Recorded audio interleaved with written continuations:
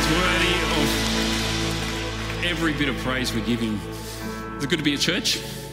Is it good to be worshipping God? I'm loving that there's more and more numbers coming back because I love doing community with people. And there's something beautiful about doing community as well. So we're going to get straight into this tonight. Does that sound all right? So you're going to take a seat. And I want to read some scripture. This is what Galatians 6 says. Just as we've come off the back of just a great time of worship, I want us to hear this, Galatians 6, because this is a passage for me that is significant.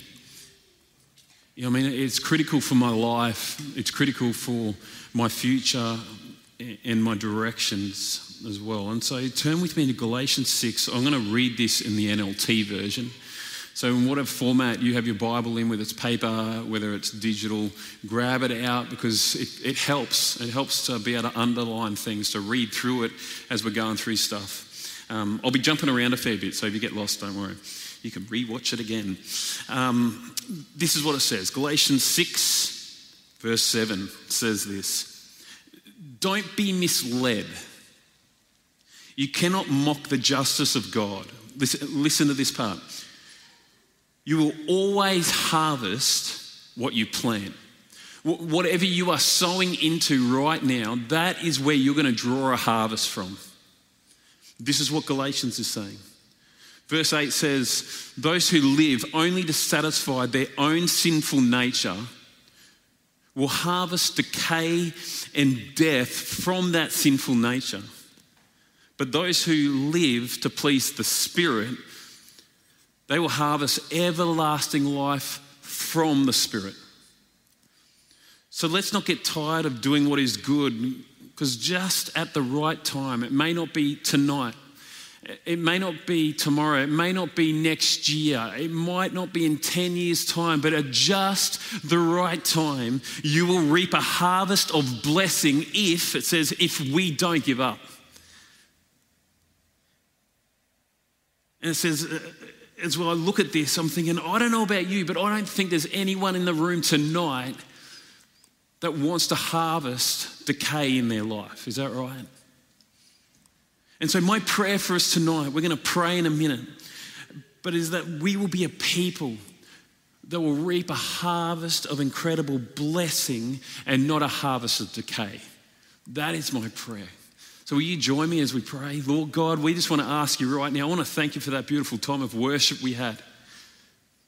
Lord, just pouring out our hearts to you, being reminded of your promises, knowing and being reminded of who we stand on, being reminded of who the battle belongs to, Lord. It's so good, just the unity of voices, singing out and declaring, Lord, your Spirit ministering to our hearts as we pour out our praise to you, Lord God. And I want to pray now as we look at the word of God. I just pray you'll lead us, you'll guide us, and you'll change us by the power of your Holy Spirit. And everyone said, amen. I might have talked a few times about this holiday that I had probably about 3 years ago now. It's just I like to relive these holidays. And for some of you who don't know, my wife and I, Bree, did a trip overseas. We went to the Holy Land, and one of the places that we were in for a while was Israel.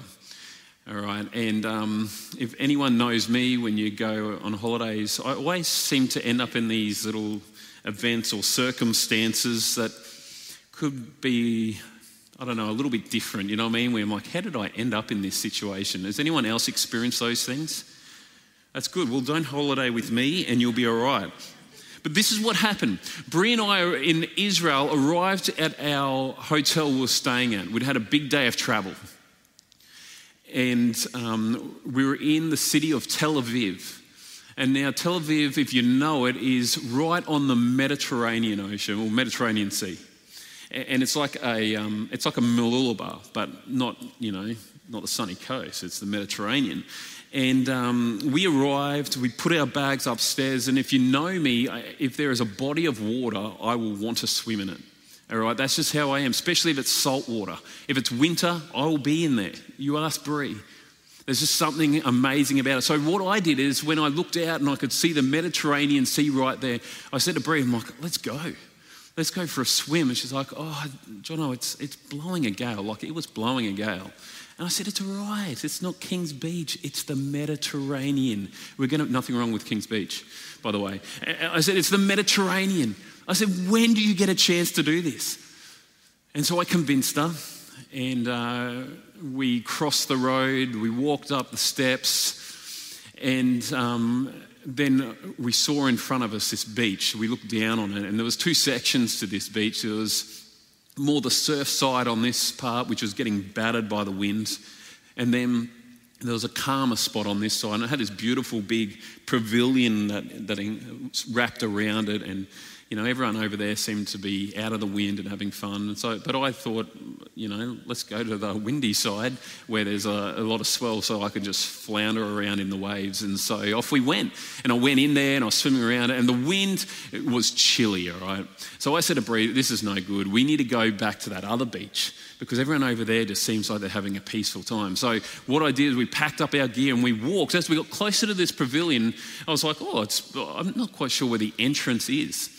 And so I found this little gap and I'm like, oh, that looks like an entrance. And I'm like, let's go. And so we walked through and we came out the other side and yeah, it was calm and beautiful. And so we started walking down towards the water's edge. But as I was walking down towards the water's edge, I was noticing that people were looking at me. And I was a bit like, I don't like to stand out. And I'm thinking, I know with all my hair I can look a bit bizarre sometimes, but surely I'm not that bad to draw attention. I was thinking maybe my physique is starting to get better. It wasn't that's for sure. Then I started thinking, well, maybe with my hair and someone who walked around this place 2,000 years ago, maybe they think that I look like someone, but it wasn't that either. We got down to the waterfront.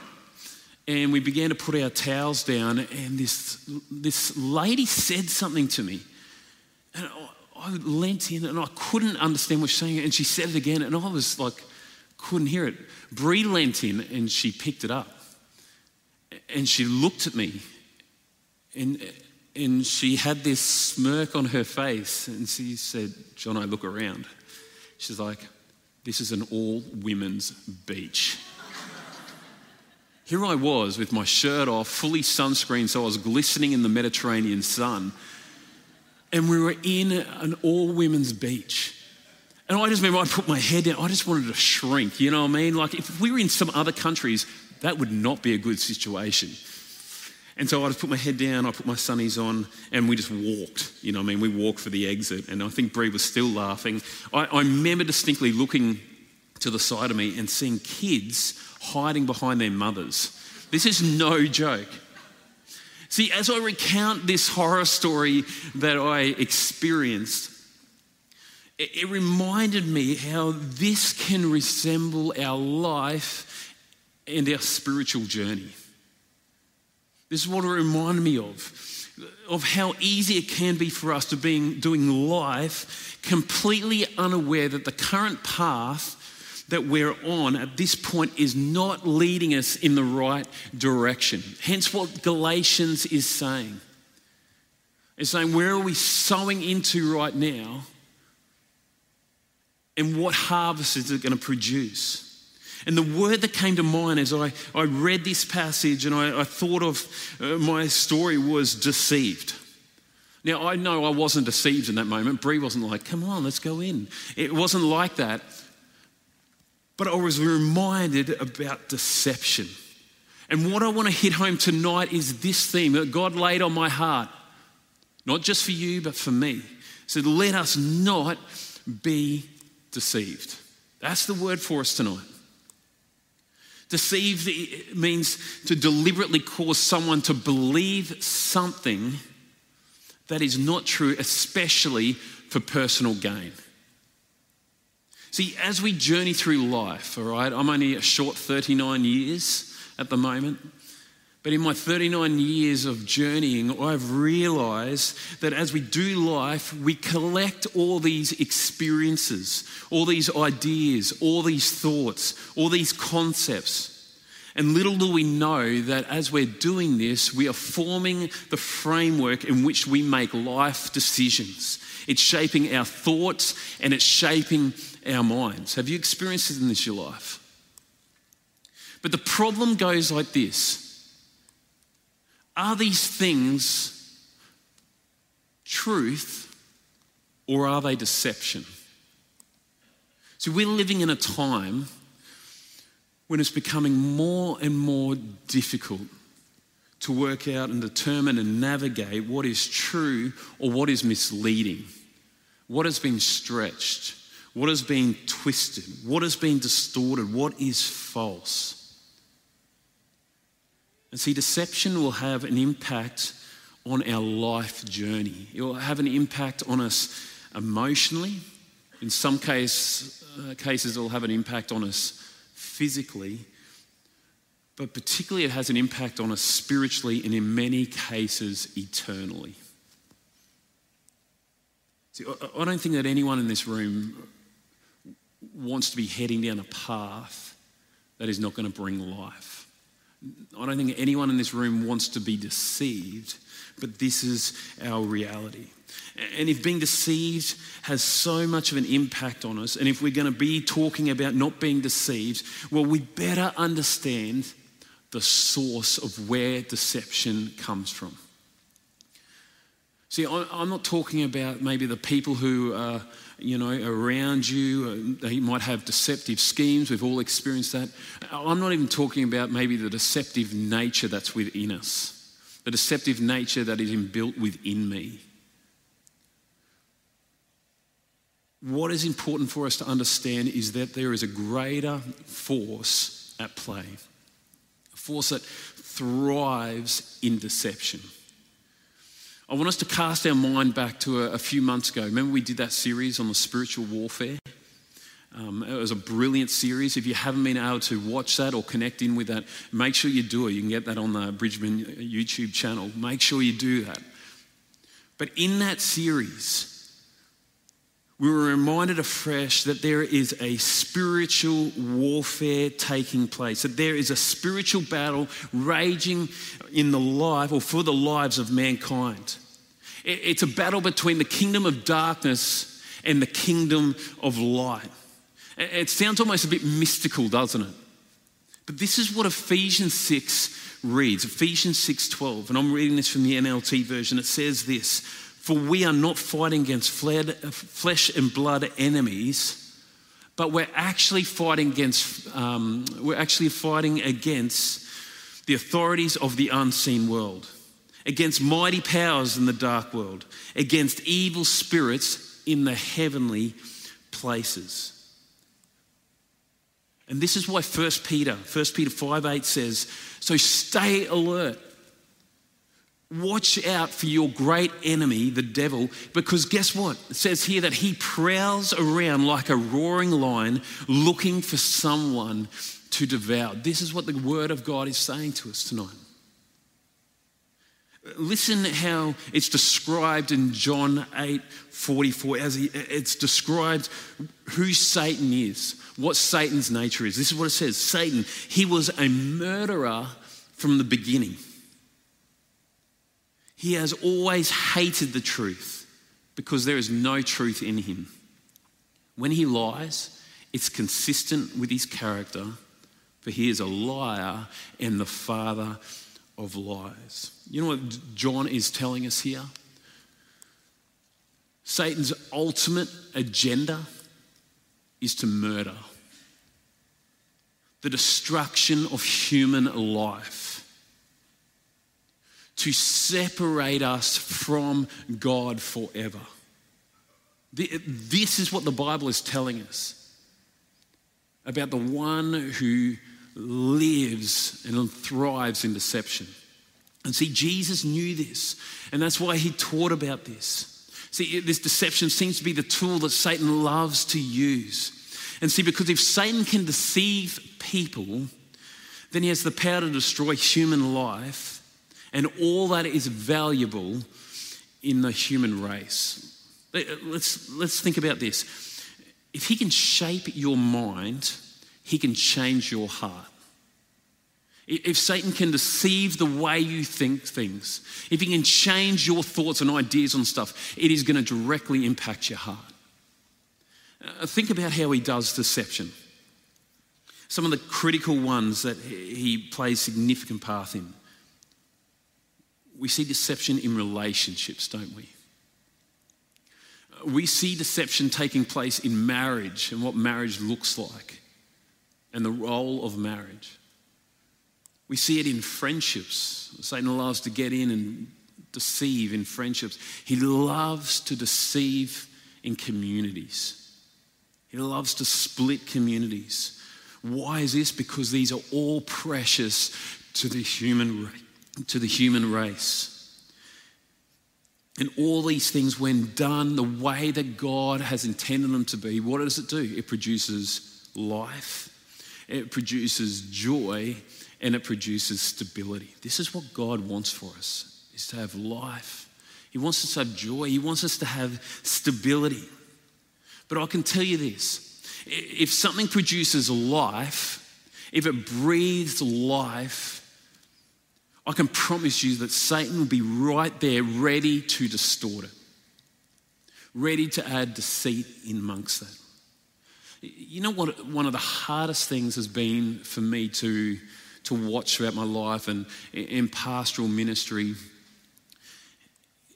is witnessing people be deceived by Satan's schemes, being sold a lie, and as a result, seeing their life being unraveled. Like I've literally watched a person's joy and hope and energy drain from them. You know what I mean? It could have been over a process of a few years. In some cases, it's been days. As Satan has deceived them. And the energy is sucked from them. And I've seen this played out in three ways. I've seen this played out in my own life three ways. The first way is I'm completely unaware about it. You mean I have no idea that I'm being deceived. The second one is this: you can be aware that you're being deceived, but you are so unaware of the consequences, or you're so unaware of the harvest you're going to produce. And the third one is this: I'm aware, but I don't care. And this is how I've seen it play out. And if you want to know what I'm passionate about, what makes me tick, is I am driven from the fact of longing to see people be awoken to the fact of Satan's schemes. That he lies. That Satan is full of empty promises. That Satan will come and place irrational thinking in our minds. That Satan loves to plant seeds. You know, seeds like, hey, did you know that the grass is greener on that side? It might be worth having a look. This is what drives me, is awakening people about Satan's schemes. And in turn, I love seeing that people come to life and hope in Jesus, seeing them discover his promises, discovering that his experiences for them, discovering his wisdom, discovering the stability found in Jesus, discovering a peace that surpasses all understanding, a peace that not even gold could purchase. Because this is what John 10:10 says about Satan. It says, the thief's purpose is to steal, it's to kill, and it's destroy. But my purpose is to give them a rich and satisfying life. I'm not talking about a rich material life. I'm talking about something greater. A rich and satisfying life. Can you see the tension? See, what does being deceived look like? Like, what does Satan use for deception? Well, I want us to flick to the very beginning of the Bible in Genesis. In Genesis 3, we see how Satan uses deception in the Garden of Eden to draw Adam and Eve away from God's purposes he has for their life. And so read with me. In Genesis 3:3, this is what it says. You get an insight into how Satan uses deception. Now the serpent was more crafty than any of the wild animals the Lord God had made. And he said to the woman, and here we go, this is where Satan starts going. Did God really say you must not eat from any tree in the garden? The woman said to the serpent, we may eat fruit from the trees in the garden, but God did say you must not eat fruit from the tree that is in the middle of the garden. You must not touch it or you'll die. And Satan plants another lie. He said, you will not certainly die. For God knows that when you eat from it, your eyes will be opened, and their eyes will be opened. And you will be like God, knowing good and evil. When the woman saw that the fruit of the tree was good for food and pleasing to the eye and also desirable for gaining wisdom, she took some of it and ate it. She gave it to her husband, and he too ate it. Then the eyes of both of them were open. In an instant, humanity was changed forever. It was a twisting of the truth. It was a thought planted within a mind. It was a doubt about God's love, God's purposes, and God's desire to protect you from this pain. Deceived. And if you think that Satan only worked in the Garden of Eden to deceive, I'm telling you, he does it today. See, Satan loves to take a moment or an opportunity that looks fun or exciting or maybe promising and make it look glamorous. But deep down, he has a greater plan. The lie or the deception you believe now is a stepping stone Satan wants to use for his next lie. See, deception can sound so delightful. It promises great things. It can sound so close to the truth but have hidden agendas. It almost always comes with instant gratification. It always places you and your needs as number one.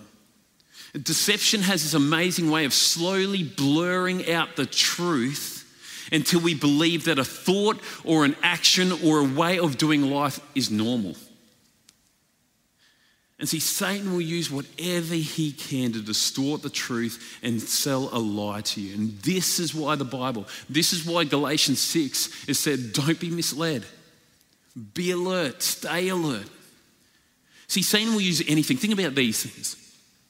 Maybe a person you have developed a close friendship with. And their ideas and their thoughts sound so compelling that you begin to believe them.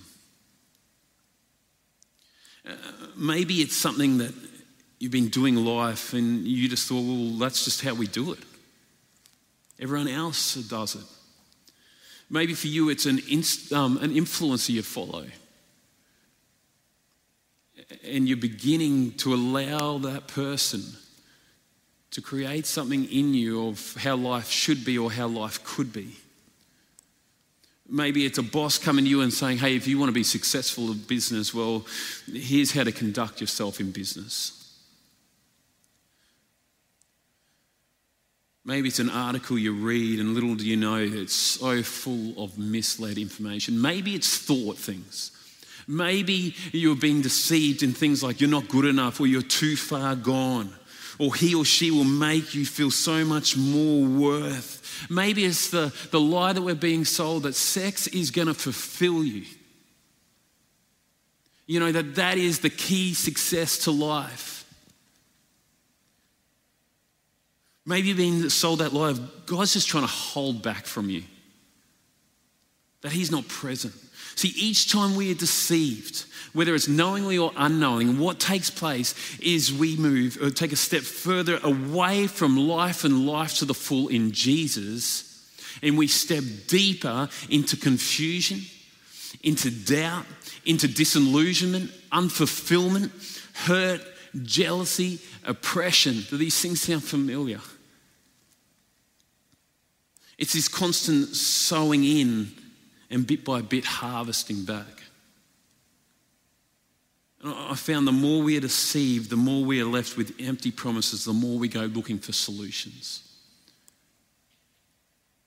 I read this, I was listening to this guy speak, and he came up with this really interesting, insightful comment that made me listen in intently.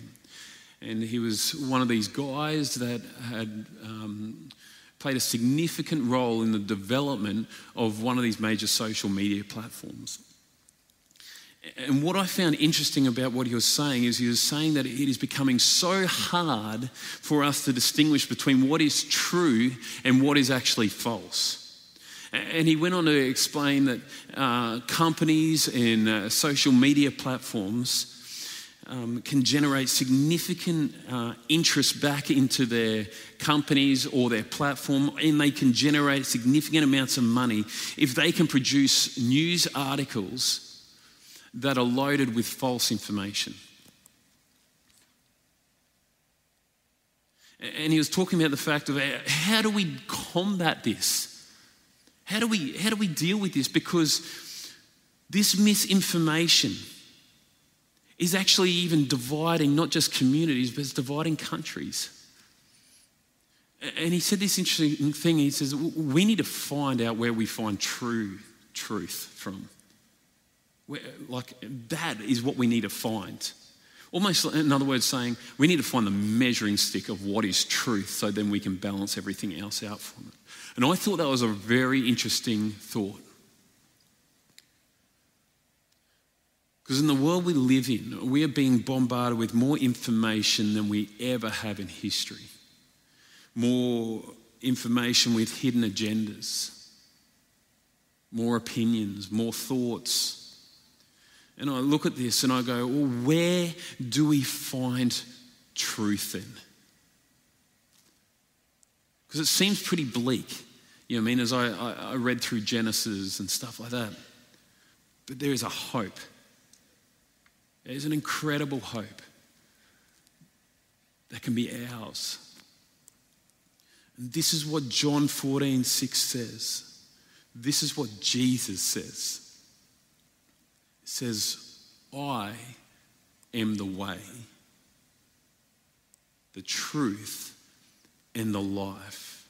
No one comes to the Father except through me. He's saying it. He says, I am the way. This is what Jesus is proclaiming. I am the truth. Stop looking for it in other places. Jesus is saying, I am it. And if you realize that, it's said in John 8:31 and 32, it says, Jesus says again, if you hold to my teachings, you are really my disciples. Not meaning that, you've made a mistake or you're not my disciple. That's not what it's talking about. It's saying, cling to my teachings. Know that my teachings are the truth. Then you will know truth, and the truth will what? The truth will set you free tonight. This is what Jesus is saying. And the truth will set you free. God's word is truth. Jesus is the truth. Listen to these other scriptures. I'm going to hit you with a few of them because they were all good and I couldn't decide which one to give you. So I went, you're stuck with me now. So here they all are. Psalm 119, verse 160 says this. The very essence of your words is what? Truth. 2 Samuel 7:28 says, for you are God, O sovereign Lord. Your words are what? And you have promised these good things to your servant. John 17:17 says, make them holy by your truth. Teach them your word, which is what? It's truth. This is why Satan is so opposed to the things of God. Have you ever noticed that? When the truth of God it comes out, sometimes you'll see great opposition. Don't be surprised by that. Because Satan hates the fact that you will know and you can experience that the truth will set you free. For those at home, that the truth can set you free tonight. Can I tell you how I know that Jesus is the truth?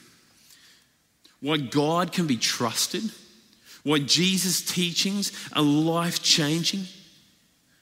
Because God demonstrated that he is the ultimate authority by disarming the fullness of Satan's powers and schemes.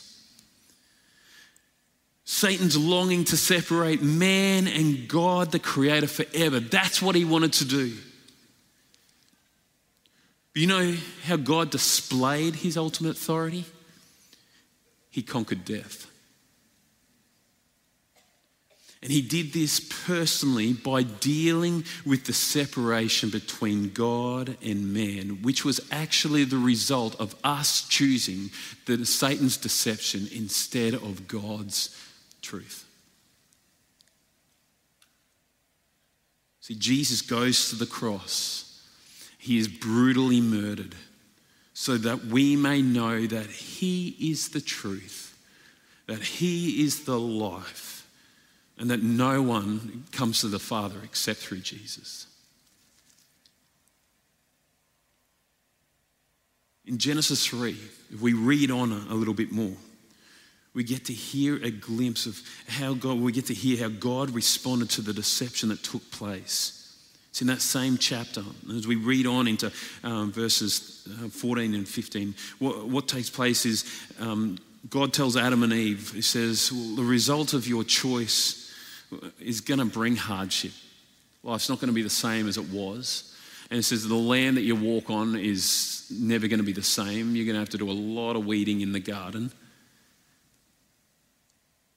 But what happens before that is God turns to Satan and he says, in this beautiful declaration of his love and authority, he says to Satan, he says, but Satan, here's what's coming to you for what you did for what you did in the garden. This is what's coming to you for deceiving my children. He says this, Genesis 3:14 and 15. God told the serpent, because you've done this, you're cursed.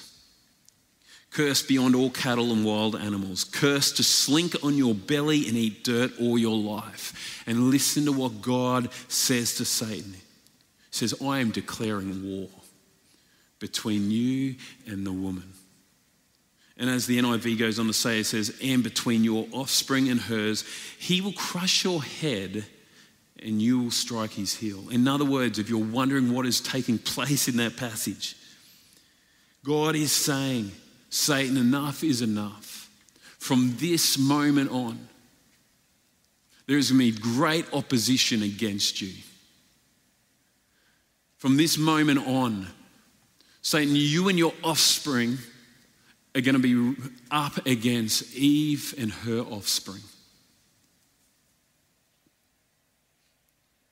And in and through the line of Eve is going to come a person that has great authority, a person that's going to do something significant for humankind. And his name is Jesus. And Satan, you're going to strike his heel. He's going to take some blows. He's going to take some hits. But you're only going to strike his heel. You're never going to destroy him. But Satan, this is what's coming at you. Jesus, and these are big words. Jesus is going to crush your head, Satan.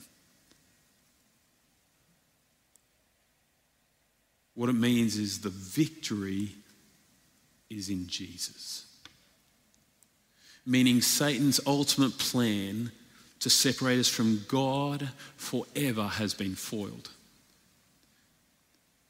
Now there is a restored relationship with God on offer if you want it. One of the commentaries says this: while God did curse the serpent in the ground, he never cursed Adam and Eve. God's words to Satan are called the first gospel because this is the first announcement of the coming Redeemer found in the Bible. To God's old covenant people, this verse was a beacon of hope in Galatians 4. To Satan, It was God's declaration of war, climaxing in his condemnation. To Eve, it was the assurance that she was forgiven and that God would use a woman to bring the Redeemer into the world. Is that not hope? Is that not just an amazing sense of truth found in our God? There's victory. See, if there's to be a victory, there must be a battle. And this is how I can tell you that Jesus, when he says he is the truth, he is the way, he is the life, is because you can see that he had ultimate victory over all things. Can I tell you that when Jesus hung on that cross for your sin and very much for my sin, a battle raged, didn't it? Remember, Jesus said it is finished. When Jesus laid in the tomb for 3 days, a battle raged between darkness and light. But what happened? Jesus rose again. Death even submits to him.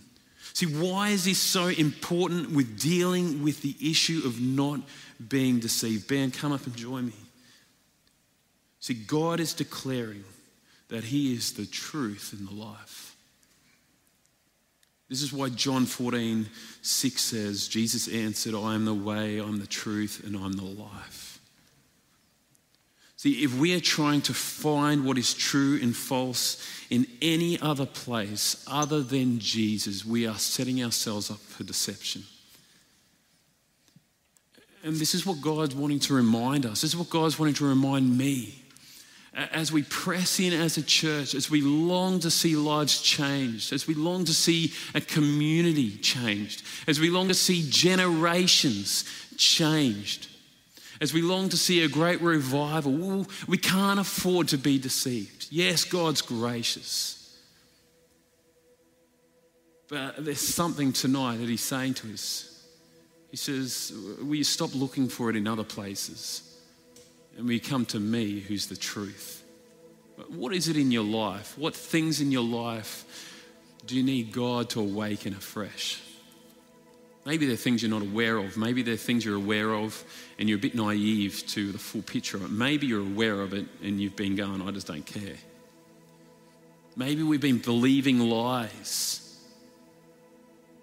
Maybe we've been trying to fulfill self-gratification because that is our hope. To hold back the hurt that's actually taking place in our life. And this is what we need. This is what I need. These are my tips for me, and you can borrow them if you want, is this. Firstly, we need Jesus. We need the truth in our lives. If we are not if we're not connected to the source of truth, we're on a very shaky foundation. We need the Holy Spirit who comes to dwell on us, within us the moment we give our lives to Christ. We need to allow and ask the Holy Spirit to come in and speak to us and prompt us and be the power in which we see victory and change in our life. We need the Word of God. Hebrews 4:12 says, for the word of God is alive and active. It's sharper than any double-edged sword. It penetrates even dividing soul and spirit, joints and marrow. That's a pretty sharp sword. It judges our thoughts. It judges our attitudes of heart. The Word of God is so precious to us. This is why the Word of God is so critical, because it illuminates the truth. It guides our footsteps. It gives us a bit of a holy slap around. I don't know about you, but I need a good holy slap around a lot from the Scripture. We need prayer, the powerhouse, the position of surrenderance and humility before God. It's a coming before God and saying, not in my human strength, but through your power, Holy Spirit. And finally, we need community. This is why it's so critical for us to build healthy community, healthy Christian community. We're far from perfect. If anyone thinks that you roll in this place and there's a bunch of perfect people, You just need to hang around a little bit longer. But you need to get to church. You need to get connected in the connect groups. You need to position yourself as much as you can to hear the word of God, to be encouraged by like-minded believers, people who will speak into your life, allowing the Holy Spirit to change you. Because then you will sow and you will reap a harvest of blessing from the Spirit. Is that what you want for your life? I'm telling you tonight, you can't find it anywhere else but Jesus. And so we're going to stand around this auditorium right now. And we're going to ask the Holy Spirit to do a bit of a work. If tonight you're sitting there and you're in a bit of a place and you're feeling like, oh man, I've been deceived in all these ways, and you're feeling guilt-ridden and you're feeling oppression on your life, well, you're believing another lie. Because Jesus says you can come to me just as you are tonight. You just come and offer your life and lay it back down. Say, here's my life. It doesn't look pretty at the moment, but here it is. And he wants to come into your life tonight. He wants to be the truth in which you build the rest of your foundation.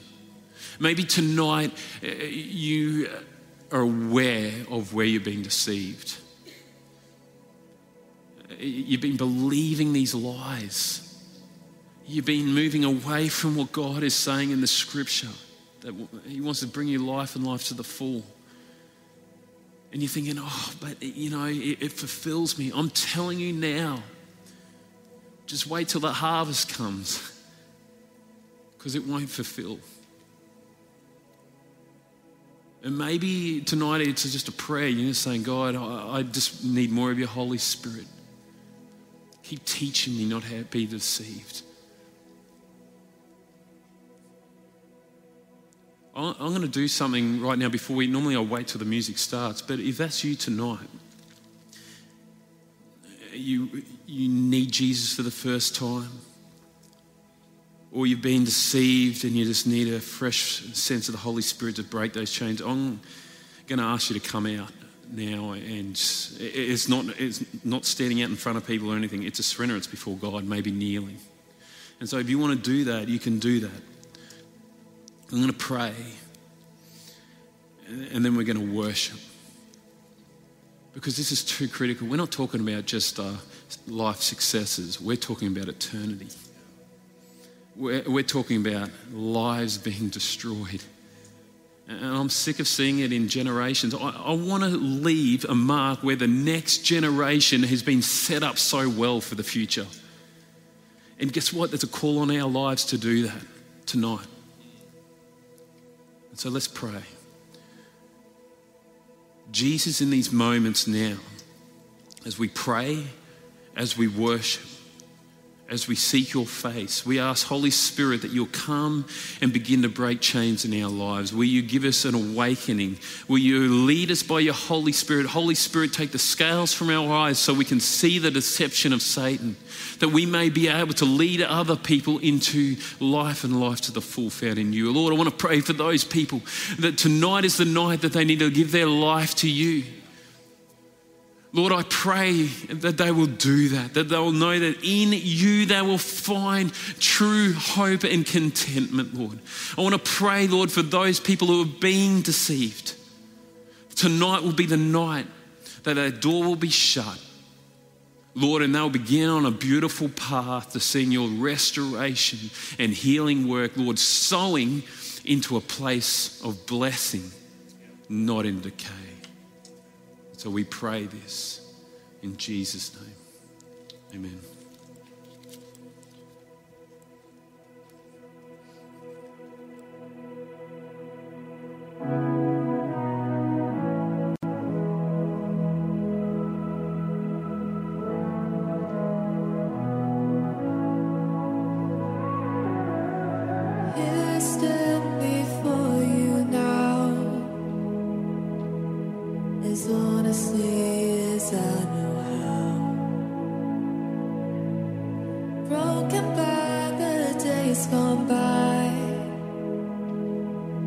Spirit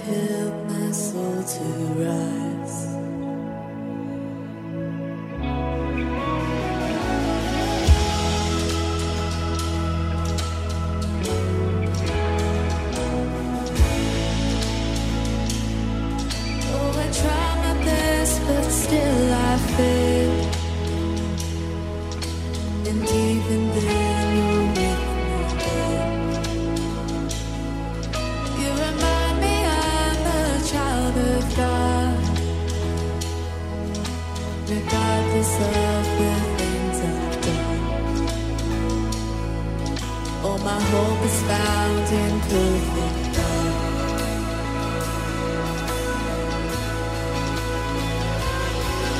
Your mercy triumphs over judgment. Love wider than horizons,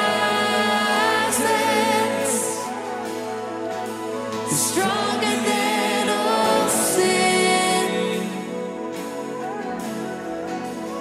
Lord, your kindness leads us to repentance, to the heart of God. Your heart, oh God, is all I want. The Spirit of God's here tonight, and He wants to illuminate truth in us. He wants to take us from a path of deception, destruction. He wants to put us on a path towards life and blessing in Him. And I really believe the Spirit of God is revealing things in people's hearts and lives, maybe directions you're taking, maybe lies you believe in your own mind. And tonight, the Spirit of God, just as we're worshiping now, as we've been hearing God's word, He is revealing it to you. What I want you to do tonight is to actually mark that. These are really important, critical moments spiritually where we mark it and we say, God, I'm not going to believe that lie anymore. Instead, I want to step into the truth. As I was hearing that word tonight, I was drawn to Matthew 7, where Jesus said, broad is the road that leads to destruction and many are on it, but narrow is the road that leads to life. And it's so easy for us to be swept up in that broad road that leads to destruction. But Jesus, tonight, I really believe is calling some of us to step onto that narrow road, to follow Him, the source of truth. So I want to encourage you tonight to come. We'd love to pray for you. And as Jono shared, maybe tonight is your night to say, Jesus, you are the way, you're the truth, you're the life. You've never yet had that moment where you've said yes to Him. You've been holding back. Tonight's your night. Just come forward as others come forward for prayer and respond to Him. Let's continue to worship. You feel free to come. We want to pray tonight. We want to respond. The light of His truth is here. Let's respond to that tonight. It's impossible to ever save the sinner's soul, but my God says to the prodigal, my beloved one, you're welcome home.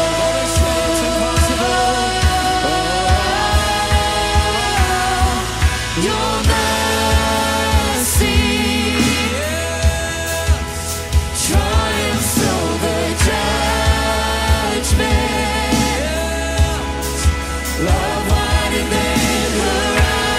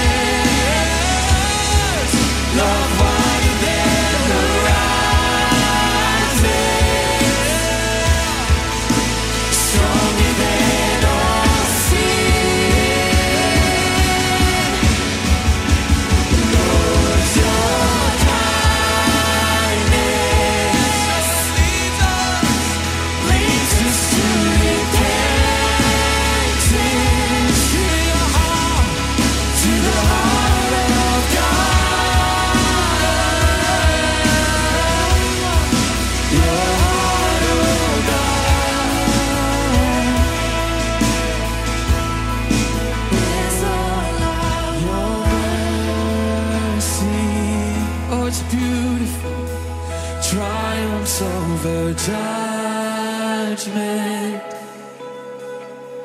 of water than horizons. Oh, it's stronger, stronger than all sin. And Lord, your kindness leads us to repentance, to the very heart, to the heart of God. It's all you want for us.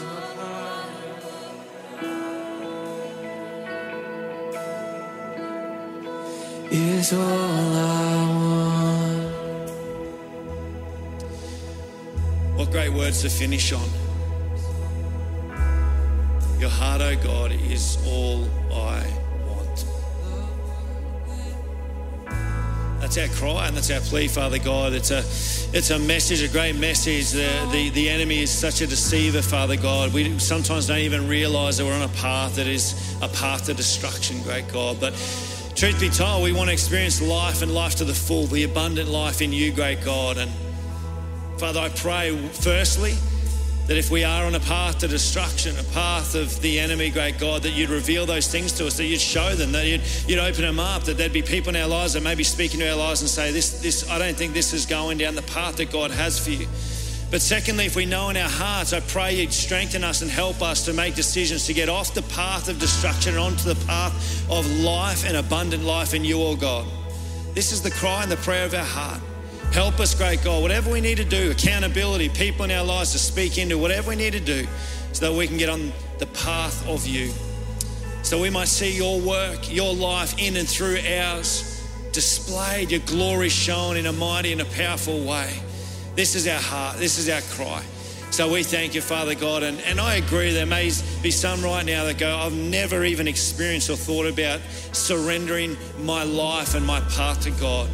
And maybe just tonight you want to do that. Maybe in your head and in your heart right now you can just pray a simple prayer. Oh God, forgive me. I didn't even realise I was going my own way, but I want to surrender now, right now. I want to step onto your path, surrendering my life to you. I want to follow you. Be Lord and Saviour of my life right now, in Jesus' name. Father, we thank you for those that responded online here in the auditorium and said, yep, tonight's the night. It's a defining moment, a powerful moment. So we thank you, Lord, that we can come to you regardless of whether we've done the first time or the 100th time. We need to continue to surrender to you. Keep walking on your path and your direction, great God, that leads to life and life to the full. We love you, Lord. We thank you so much. And we thank you as well that you're always there for us. That when we surrender to you, it's not a no, it's a yes. This is what I've been waiting for. I wanted you to come on this path that I have for you.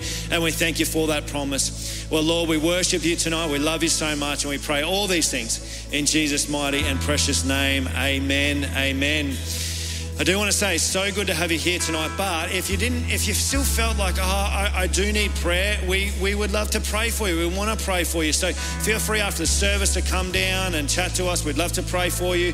Online, you can touch base with us. We'd love to get in touch with you as well. But God bless you so much, and whatever you're doing this week, may God use you powerfully wherever you are, and we'd love to see you next Sunday. Or the corporate prayer meetings, come and pray with us. I just want you to pray. I really want you to pray with us. So come out to that. But God bless you. And there's a Connections Lounge. There's more. Connections Lounge up the back. If you want to find out more or next steps, we'd love to chat to you as well up the back. But God bless you. Have an awesome week. We'll see you soon.